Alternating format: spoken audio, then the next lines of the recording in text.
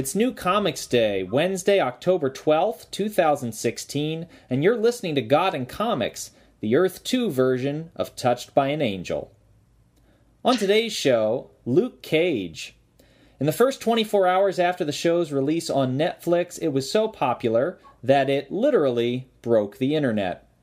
We'll talk about the ins and outs of taking this hero for hire from the comics onto your television screen, including all the interesting ways in which religion lurks in the background.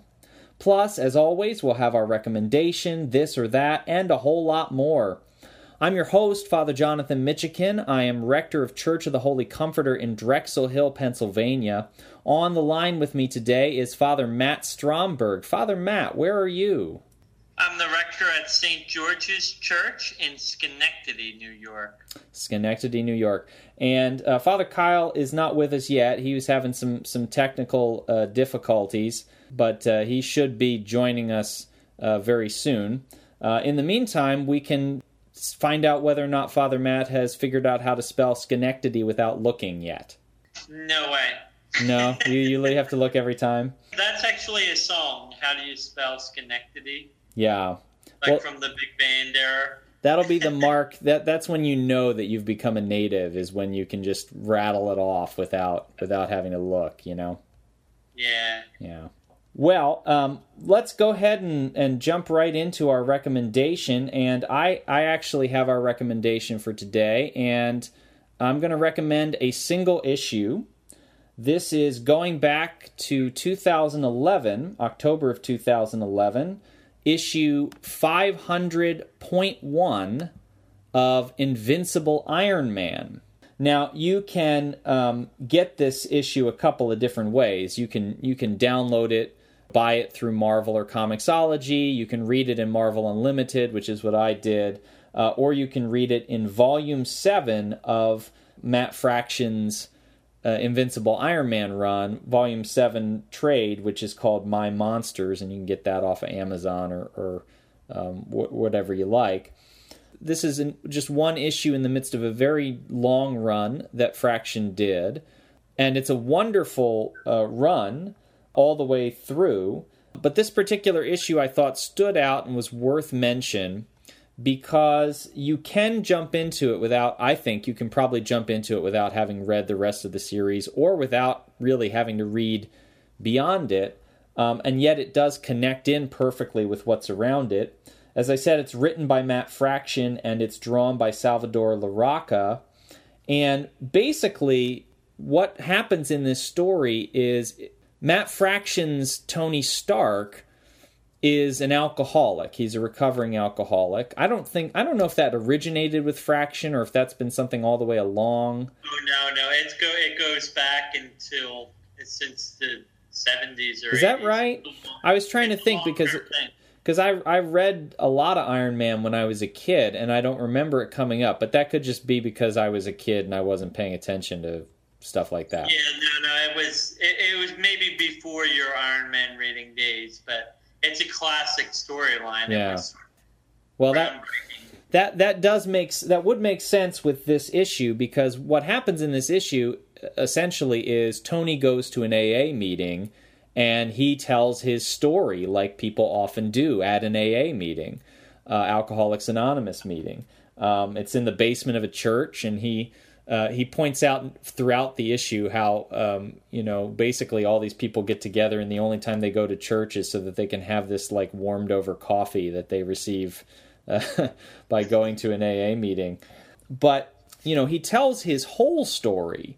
And so one of the neat things about it is as he's talking, you get the little clips of him talking, but then wonderfully rendered in the background by Larroca is various phases in his life. And so you see old Iron Man costumes you haven't seen in a long time, characters and so forth.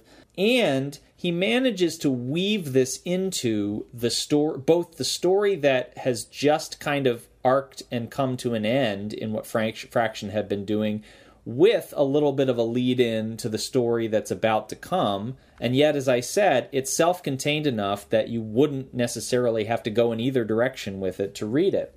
And it really does show you a lot of what it's like to live inside the world of an addict.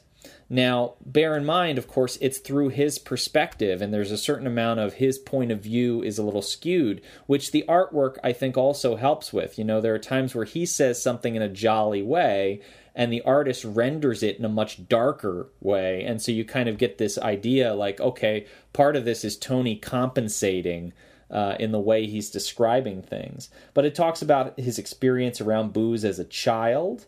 It talks about the way it stunted him when he did get into it, this sort of idea that you know, whatever age you become a heavy drinker at, that's the age that you basically stop maturing. And anytime you turn back to alcohol, you kind of turn back to that age. And so he was about 15, so he keeps basically becoming 15 again. It talks about how it also helped him to deal with social situations and helped him to kind of sort out his own thoughts, which, you know, was a difficult thing with a kid that smart. It interweaves very well with what is never directly named, but what is clearly also a sex addiction for Tony. You know, he talks about the experience of girls in relation to this, and, you know, you can tell that these things are starting to go together. It has his self-destructive behavior is laid out, the rock bottom moment and all that stuff, and then kind of the turnaround. What's really interesting is that, you know, so he's been sober for a very long time when he goes to this meeting, but you can tell the ways in which addictive behavior are still a reality for him and something he's contending with. This is especially made clear towards the end of the issue when he gets out of the meeting and he gives Pepper Potts a phone call, and he's talking to her and he says, oh, you know, this has dragged up some feelings, and I'm just, you know, I'd love to get together or something. And you don't get her end of the phone call, but it's clear that she's basically shutting him down. And after he gets off the phone, he looks back into where the meeting is, and there's a girl, and they lock eyes, and then there's this panel that just shows him locking in on her, and then the next several panels wordlessly show that he connects with her, leaves with her, presumably sleeps with her.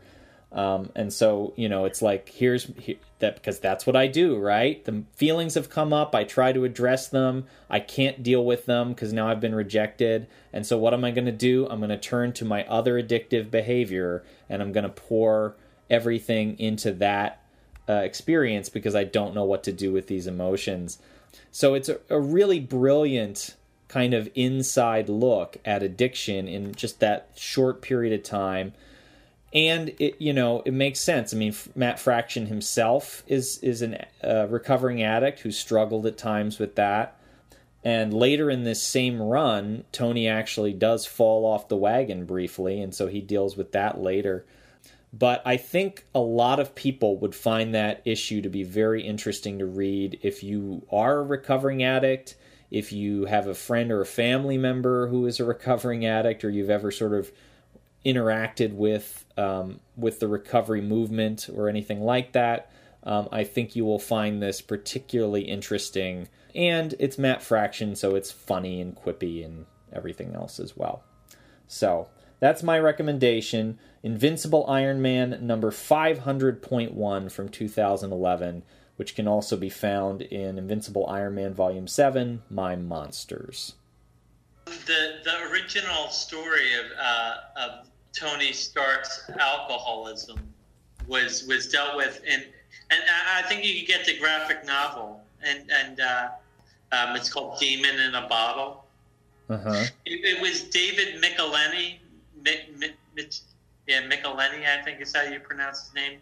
I mean, back in those days, it was like, you can't show Iron Man as a drunk. He's a hero. Right. He's supposed to be a role model. But he heroically confronts his weakness and his addiction in a way that I think is pretty powerful. And in that way, he serves as a great role model. See, it's like heroes are able to acknowledge their weakness and when they need help. and Tony Stark was able to do that. Well, welcome now to the program, Father Kyle Tomlin. Father Kyle, where are you?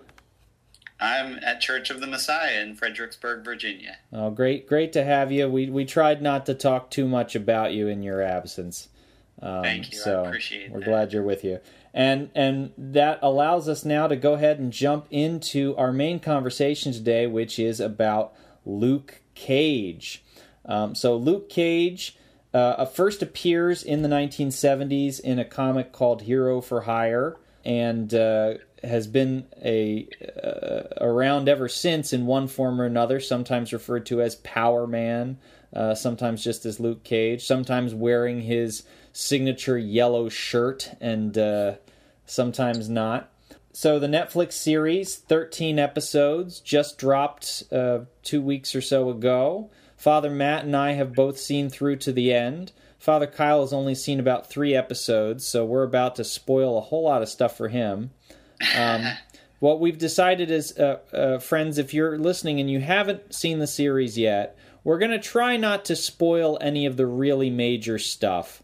But it's impossible to talk about the show without mentioning some of the things that happen along the way. So if you really want to be pristine and not know anything, you might want to pause the show now and come back to it once you're done. With that caveat in mind, I'd love to know what you guys think of the show. And maybe, Father Kyle, if you want to start, since you've only seen a couple of episodes, what's your early going impression of the show? My early going impression of this show is that it's a good show. I've enjoyed the 3 episodes that I've watched so far. I think that the style that the show is done in, which is sort of this mix of blaxploitation with hip-hop culture, is a very good feel for the character. I think it's well acted. The story, as I've seen it thus far, which is admittedly only a small percentage of the story, is pretty strongly written. I felt like overall it's been a good show. My one qualm with it is the one qualm that I have with every Netflix Marvel show, and that's just the level of graphic scenes and violence in it. Does that seem any more or less than, Daredevil or Jessica Jones for you? What I've seen thus far in Luke Cage, it's probably been a little less than Jessica Jones. Daredevil I have yet to get through, truthfully. Okay. I've tried to watch Daredevil a couple of times, and I can only watch so much before I need a break. And so I'm still in the first season of Daredevil. Oh, really? Oh. Yeah. It like Jessica Jones, it was pretty kind of explicit right up front. They like to sort of like introduce in the first episode or so, like, this is an adult superhero show, right.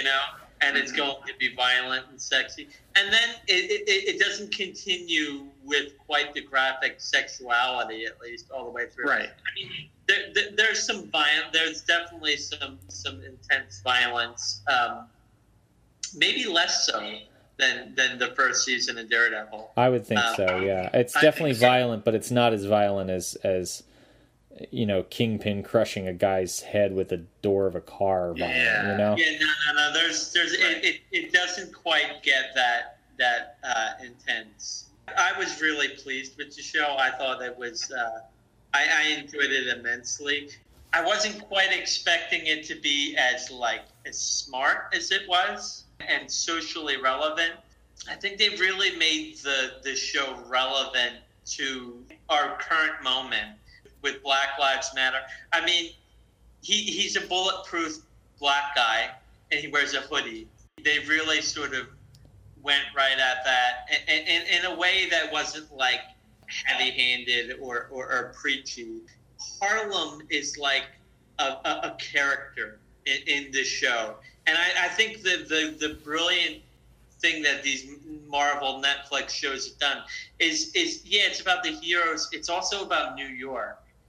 In a way that Daredevil really kind of makes Hell's Kitchen vivid. Luke Cage does wonderful things with Harlem and all of its history and the kind of the fiction and the characters, the African American heroes that have been set in Harlem in fiction in the past. It's very smart and a great series with very vivid characters as well.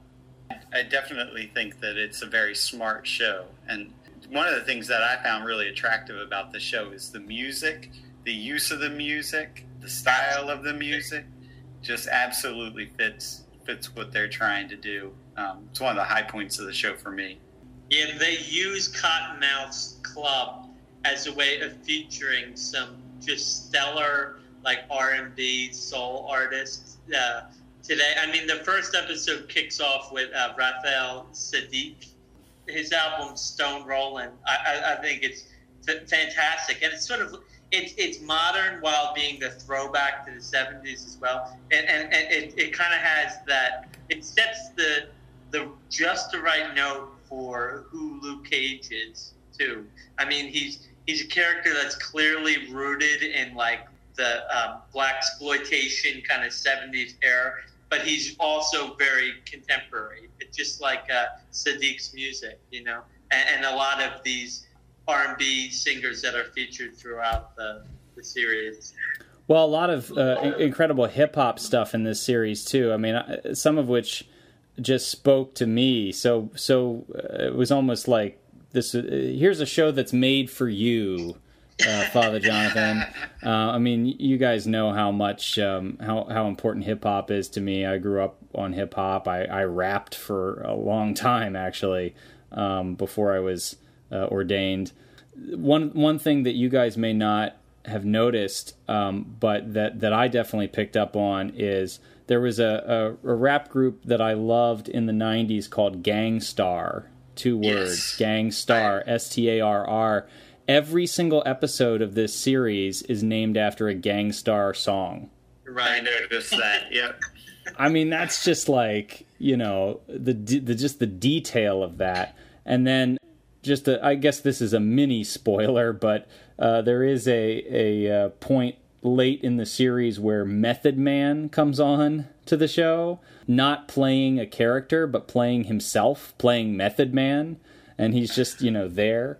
There's also like a great Jidenna, who's a current rapper, comes on at one point. The club becomes a really useful device, as you were saying, for introducing music, but I think adds that, you know, hip hop element as well as the soul kind of element that's there. The marriage of like classic kind of African American music from the last century with like current stuff, and you know, as Father Kyle and you have been talking about, bringing, you know, sort of the character up to date and embedding him definitely very deeply in the hip hop culture as well. I like the one scene in episode 3 where before Luke Cage goes into the Crispus Attucks Center, he puts on the headphones and starts listening to help me out here. Wu-Tang Clan. It was the Wu-Tang Clan, yeah. Thank you.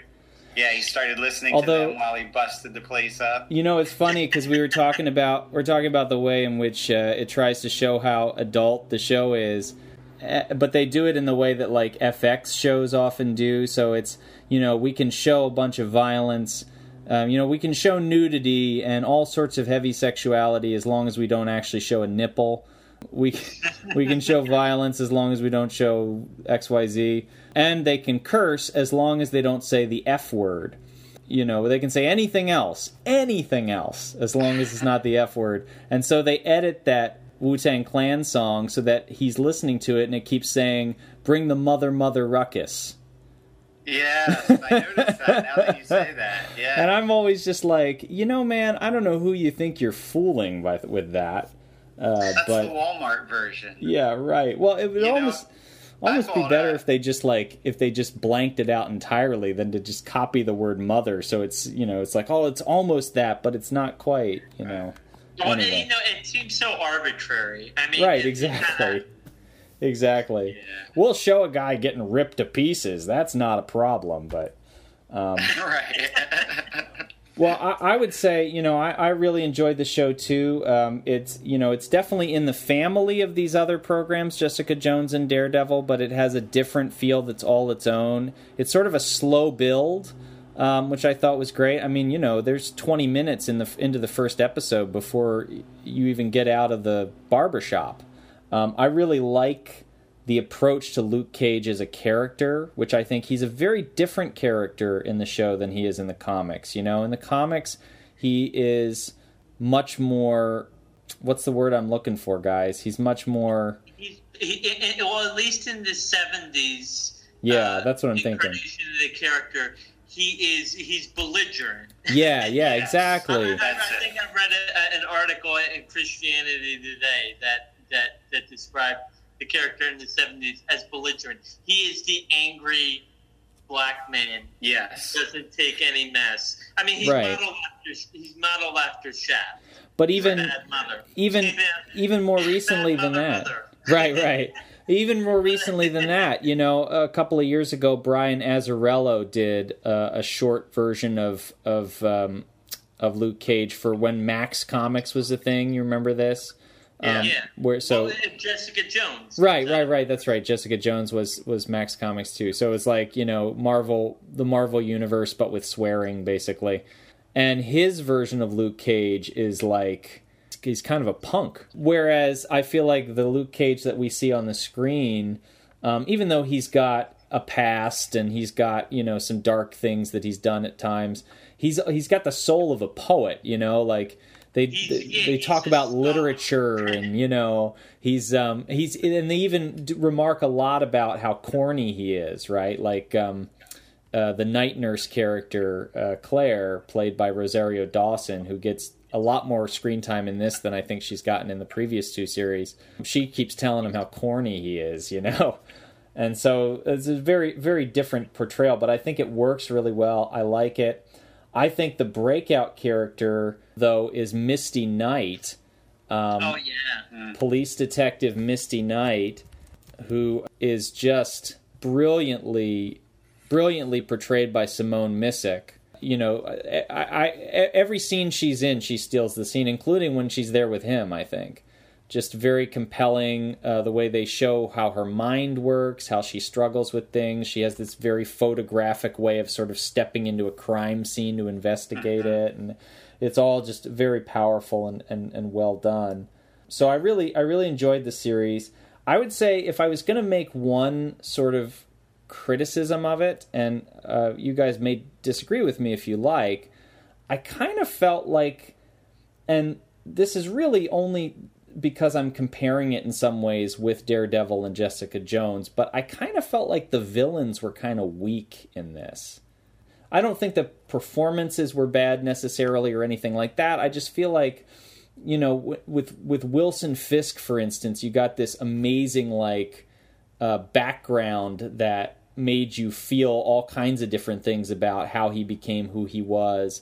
With the Purple Man in Jessica Jones, even though you never really totally would empathize with him, he was a complicated, more complicated than you would have thought figure. And they tried to do that some, I think, with the characters here, but it didn't quite. I felt like it never quite got there. Like they were a little simpler and a little less up to the task of who they were fighting against. I think Cottonmouth and Black Mariah are very well rendered characters. I thought they were great villains. Later in the series, they introduced the villain Diamondback. He comes across a little flatter, a little more cartoonish, in my opinion. Mm-hmm. But I think I will say this: they at one point they do give you a bit of a flashback into Cottonmouth and Black Mariah's history. I wish there was more of that. Yeah. Because really those characters became much more three-dimensional at that point, and you get to see the complicated nature of their character. I look forward to seeing that part, because I think, based on what I've seen, in comparison with the villains that I've seen on Daredevil and on Jessica Jones, I would certainly say they were stronger characters in some ways. But I thought that I've only seen Cottonmouth and Black Mariah. I haven't gotten to Diamondback yet. Have you seen Shades yet? Has he shown up? Yeah, Shades has shown up. Shades is a little flat. He's a little flat, yeah. I wanted to say something more about the way Luke Cage is depicted in this TV show. I mean, there's been sort of an evolution in Luke Cage's character. He's this sort of like iconic character in the 70s, very much kind of a little bit derivative of Shaft, but he has, as we talked about, this ridiculous outfit in the 70s with the yellow silk shirt and the silver tiara, which they do kind of, Kyle, you'll look forward to seeing they kind of wink at the audience a bit with the uniform later in the show. But it's so good. It's so fulfilling when he does that. Yes, yeah.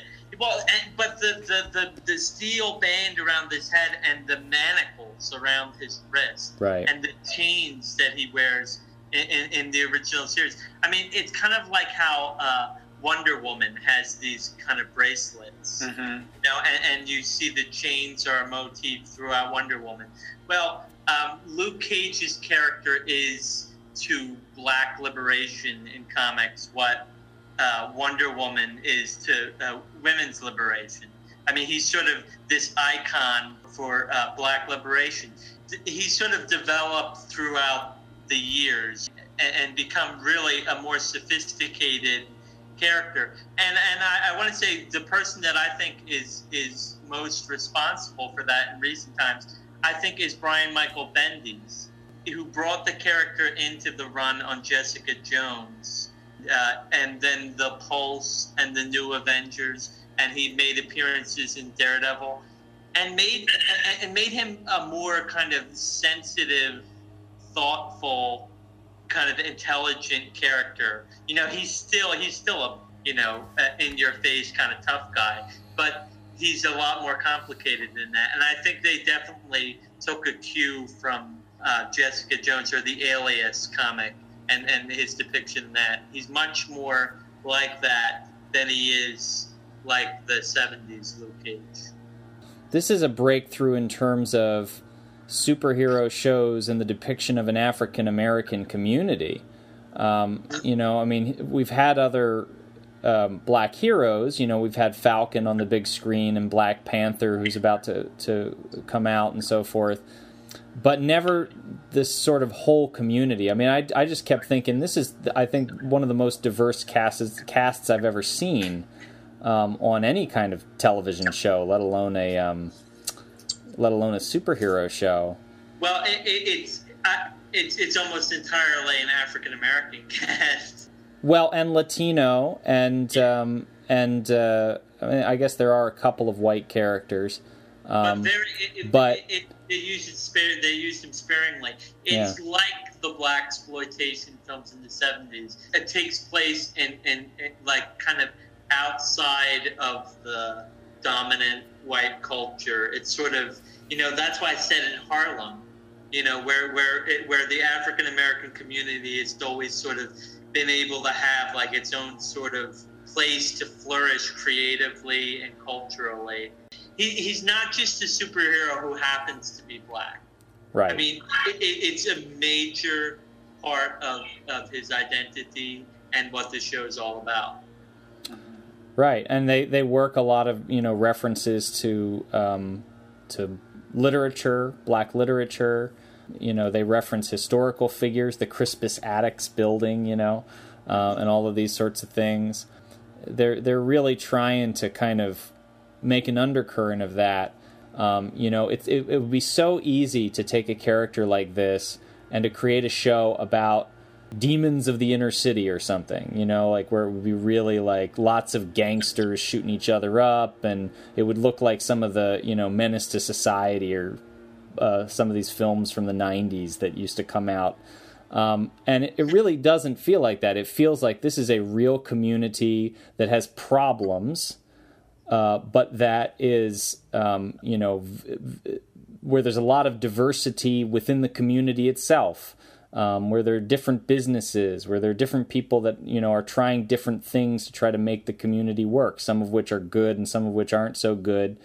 And so it's, you know, I guess it's, I just feel like it's a more real depiction than you sometimes get, even when you do get a largely African-American cast. Mm-hmm. But, yeah, I think that's fair to say. I felt like it was a very real place.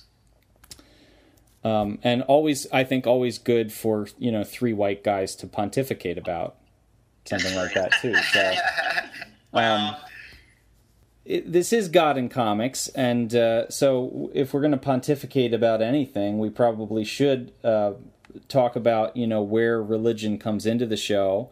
In the case of Luke Cage, it's not hard to come up with examples because, boy, they're all over the place, and I want to talk about a couple of them, starting with the way that Luke identifies himself and gives his own name.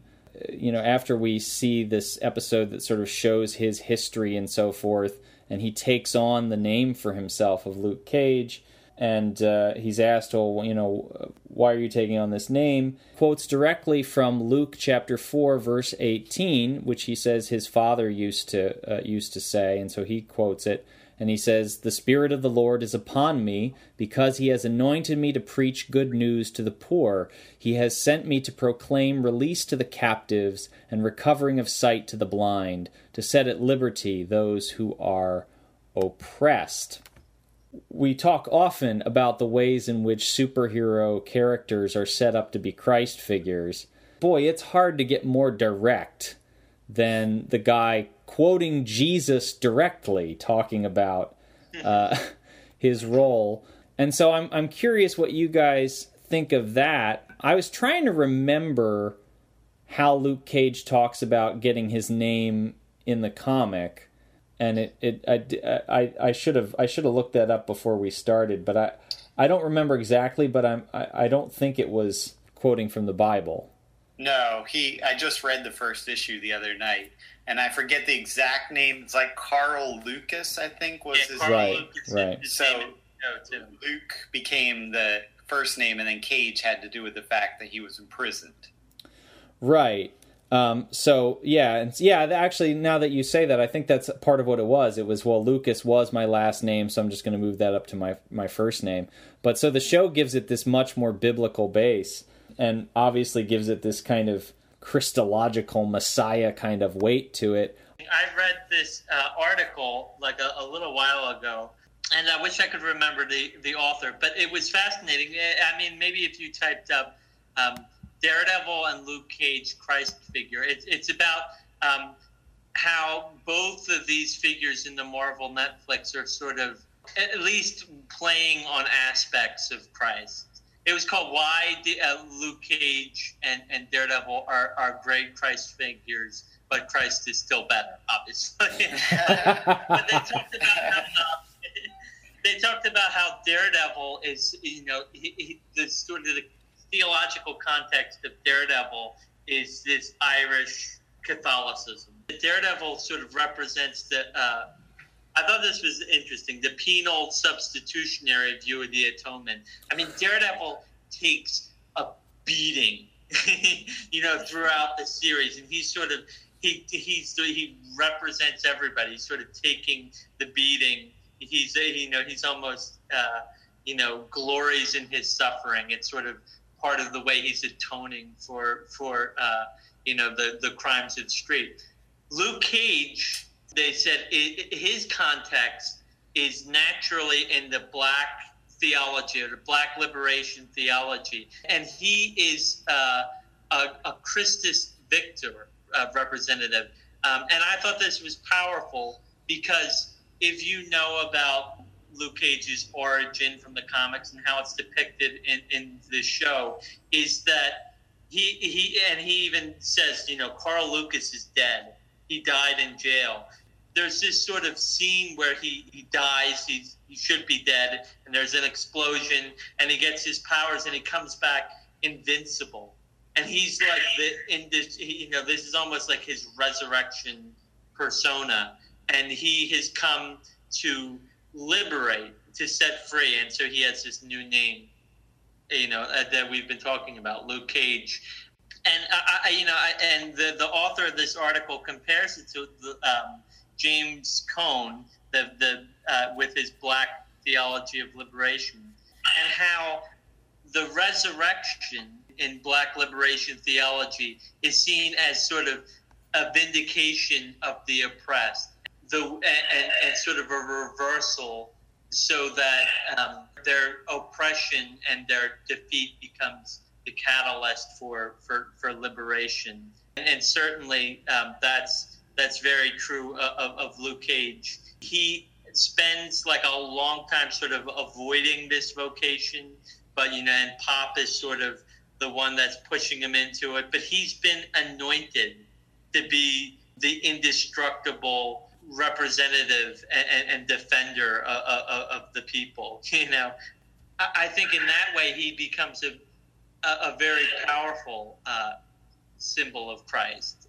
I mean, I want to push it too far, but I mean, they're definitely playing with Christological elements in that way. So I would agree with what Matt said. I think that there's a scene that's in the television show that parallels what takes place in the comic books with the death and the resurrection of Luke Cage. There's a pretty explicit scene early on in the show where there's a significant amount of death that Luke comes through, and it's through that scene of death that he rises up to take ownership of his powers and to begin his work of social liberation, if you will. So you can see that Christ motif at work there. Interesting that you say that too, because one of the other things I noticed, and I do want to get to some of the other places where Scripture is quoted in the show, but there is a funeral that follows that scene, and it's a significant funeral because it's sort of a turning point for some of these characters as they come and sort of give memorials and testimonies. But what's interesting about it to me, or what was interesting about it to me, is it's this big thing that happens in a church.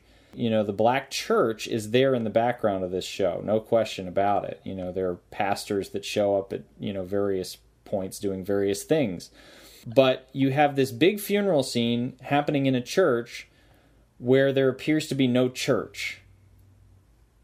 You know what I'm saying? Like, so it's a church, and here they are in the church, and here's, the body laid out, and here's a bunch of people coming up to talk, and here's the pastor who's going to say some prayers or whatever, and God, who shows up in significant ways in other places in the show, does not show up in the one scene that takes place in a church at all. Well, yeah, I guess it is sort of interesting. I mean, I think the context for that scene is, if I'm not mistaken, Luke Cage kind of comes in late, and it's sort of the portion of the funeral service that's given for like remembrances. Sure. And so people are kind of standing up and eulogizing. Right. I'm not trying to ding them. I mean, I don't think the show was anti-religion or anti-Christian. Yeah. I'm just saying it is kind of funny in a way that the one place they don't quote Scripture is when they all show up in church together. Yeah, I think it's sort of interesting, especially in the light of that wonderful scene in Captain America: Civil War at Agent Carter's funeral, where they really, they take the religious interlude, a very Anglican one. That's right. That's right. You have Luke quoting Scripture and kind of identifying himself in a way with almost as if he's a Christ figure. And I think, personally, he doesn't really... I mean, the thing that's funny about it is he's a reluctant Christ figure, right? He's a reluctant hero, which is actually very different, I think, in some ways from the comic. In the comic, he's hero for hire, right? Like, people pay him to, help them out. And whereas in the show, he's happy to help anybody out for free, but he doesn't want to be a hero. Yeah. So there's a funny contrast there. Yeah, there is. There's also a significant difference between the comic book origin, what spurns him on to become the hero for hire, versus what takes place in this show. What are you thinking of in the comic book in particular? In the comic book, what ignites him becoming the hero for hire is the death of Reva. But we've already seen Reva die in Jessica Jones, right? And that's not the overriding catalyst for him to become a hero in this show. In this show, it becomes that significant scene that I referenced earlier that moves him on. I mean, so there's some difference. It's similar, but it's sort of a slight difference there. Well, and it keeps happening over and over again. I mean, the scene that you're talking about, Kyle, is definitely one of them. I would say that there's a series of it over and over again. He sort of starts to be a hero, and then something will happen that'll make him pull back, and then he kind of has to be pushed into it again or convinced of it again. Claire, the night nurse, spends a lot of time basically talking him into being a hero. But for me, I thought he's not actually, because there's a lot about sort of sacrifice and how you make sacrifices in this show. I didn't think he was really able to be a Christ figure until they introduced an element where he could actually be injured by something.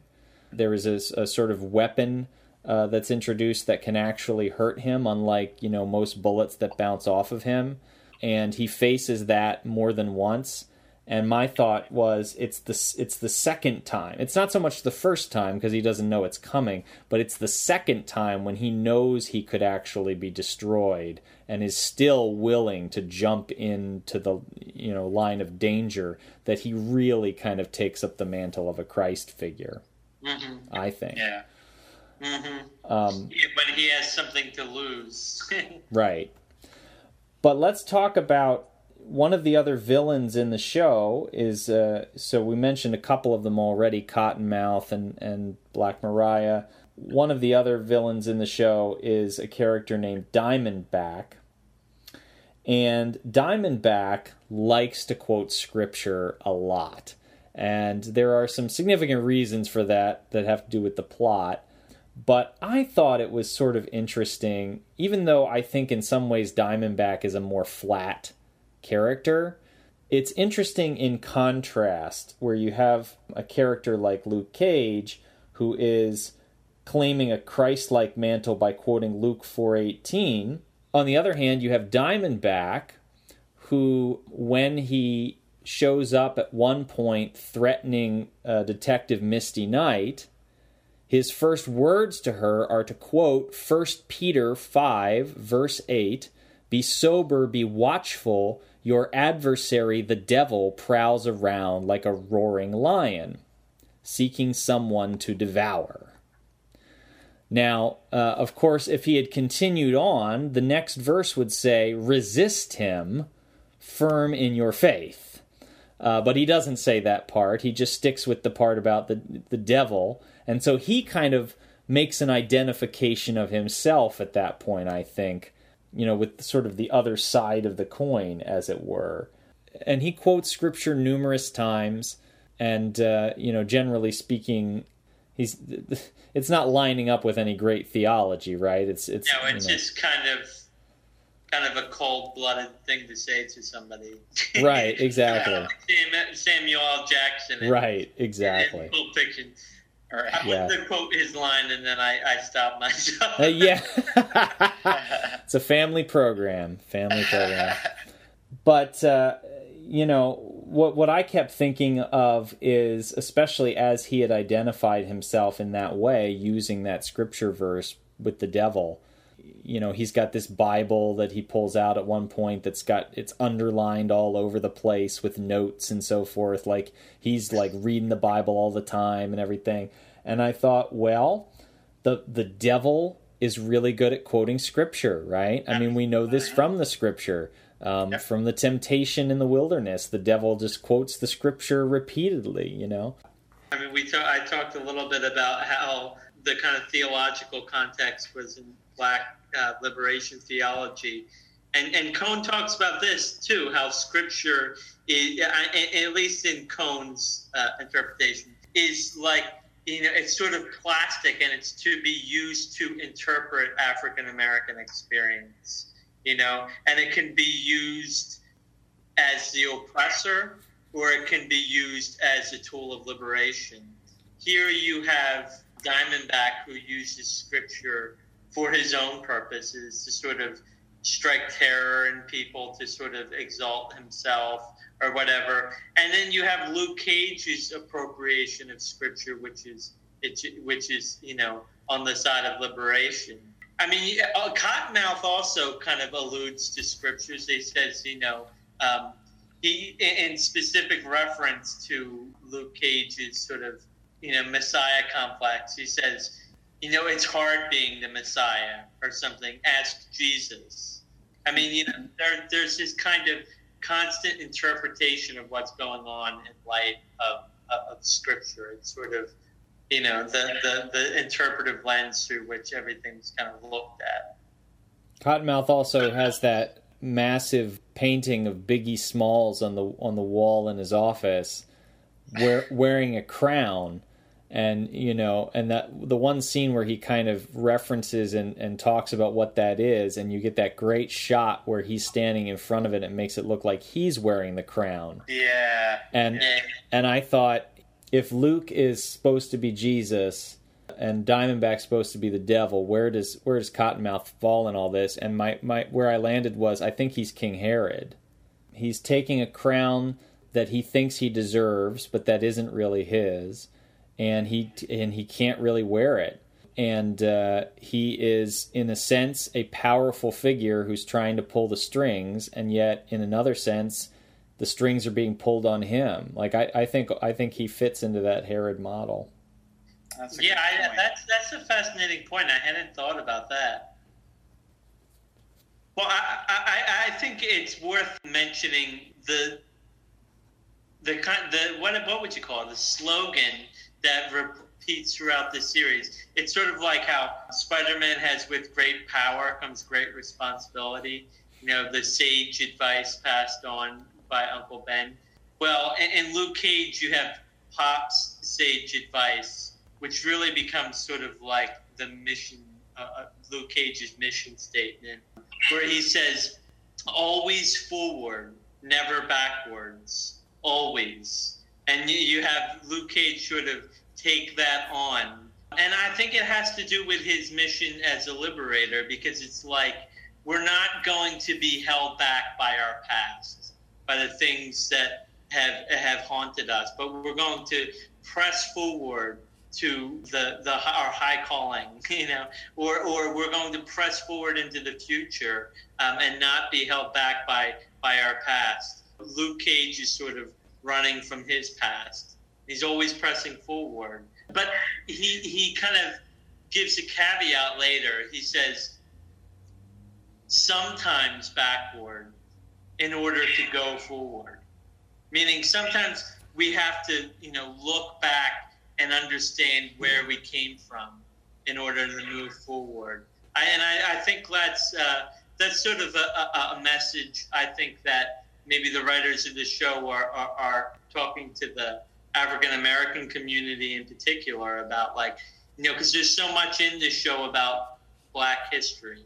And it's like, we got to understand where we come from in order to move forward and make a future for Harlem, for the African-American community, or for America in general.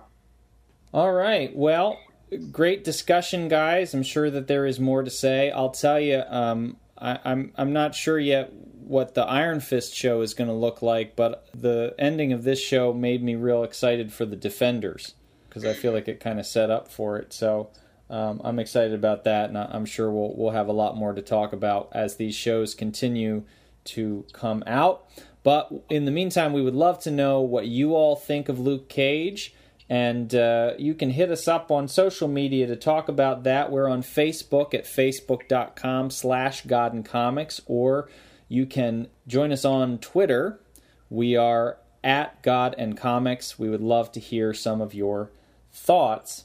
But in the meantime, we're going to move on to our final segment, this and every episode, and that is This or That. This or that, this or that. Come on, everybody, let's this or that. Huh? And the very first one is in the flavor of Luke Cage. This is for Father Matt. Power Man or Iron Fist? Oh, Power Man, I think. I always thought Luke Cage was a better character. Although, I'm looking forward to delving deeper into the character of Iron Fist. Especially as the show is about to come out. I need to bone up on my Iron Fist. Yeah, I think that's a good answer. I've always found the Iron Fist attractive because he's a karate guy, and I was a karate guy. I have a 3rd-degree black belt in Okinawan Goju-Ryu, so it's always been something that's interesting to me. But I have to say, the more I look at it, I think Luke Cage is the Power Man, is the better character. Next one goes to Father Jonathan. Candy corns or corn on the cob? Candy corn. Candy corn is delicious. Good choice. All right, Father Matt. Hay maze or a haunted hayride? I think the hay maze. I have fun with that. I mean, there's only so much of a guy jumping out of a closet with a chainsaw that you could. The hay maze is more of a bracing intellectual challenge. So, How is there a closet along the route from the haunted hayride? Whatever. I'm thinking of haunted house. Yeah. But, I don't know. I got your point. If you got a tractor and hay and... closet or the shed, I don't know. The shed, okay. Edit that out. Whatever. I got your point. Yeah, I'm definitely going to edit that out now that you said that. Mother. All right.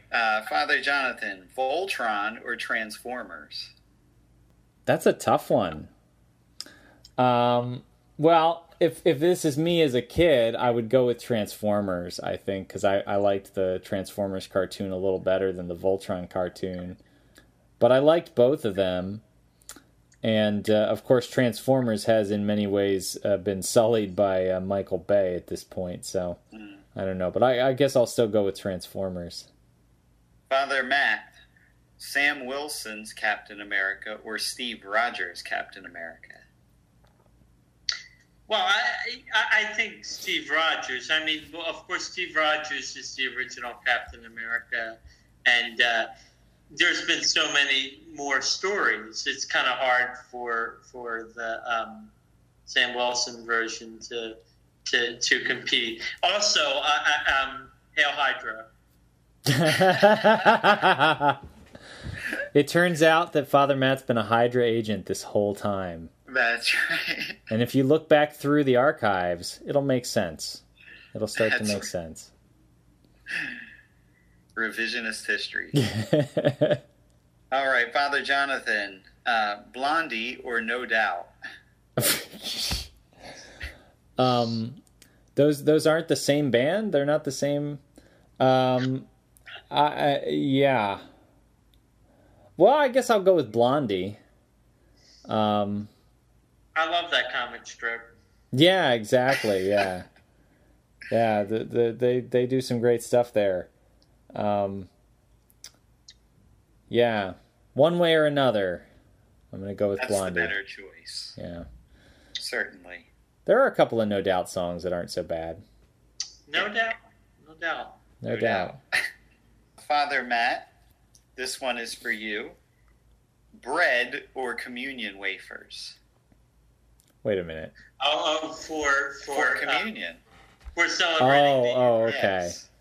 Well, I think there's a reason why we use the communion wafer, or why it's more typically used, and that's because bread gets all crumbly, and you don't want that. It's a mess. And you as the priest, you particularly don't want it in the chalice, like a bunch of crumbly. I think it's more respectful to consecrate a communion wafer because it keeps it neater, and it makes the ablutions go smoother. So I'm going to say a communion wafer. Okay, a very practical answer there. At the church that I did my internship at in seminary, we used challah bread, and you would be chewing on that thing forever. Mm-hmm. It was a huge piece he would give you, and you could never get it down. You'd walk back to your seat, and you're still chewing it. So that wasn't ideal. That would be tough, too, because the old school Catholic way of receiving is you're supposed to kind of let it dissolve in your mouth and not chew on it too much. So if it's like a piece of challah bread, I don't know how you would do that. No, you wouldn't do that. No, you wouldn't do that. All right, Father Jonathan, this one is for you. Gregory of Nazianzus or Gregory of Nyssa? Gregory of Nazianzus. And why do you say this? Gregory of Nazianzus is a giant in early church theology. I mean, so much of our reflections on the Trinity and on God's way of revealing himself to us in the world comes from Gregory of Nazianzus. Gregory of Nyssa, of course, is also a giant in the early church.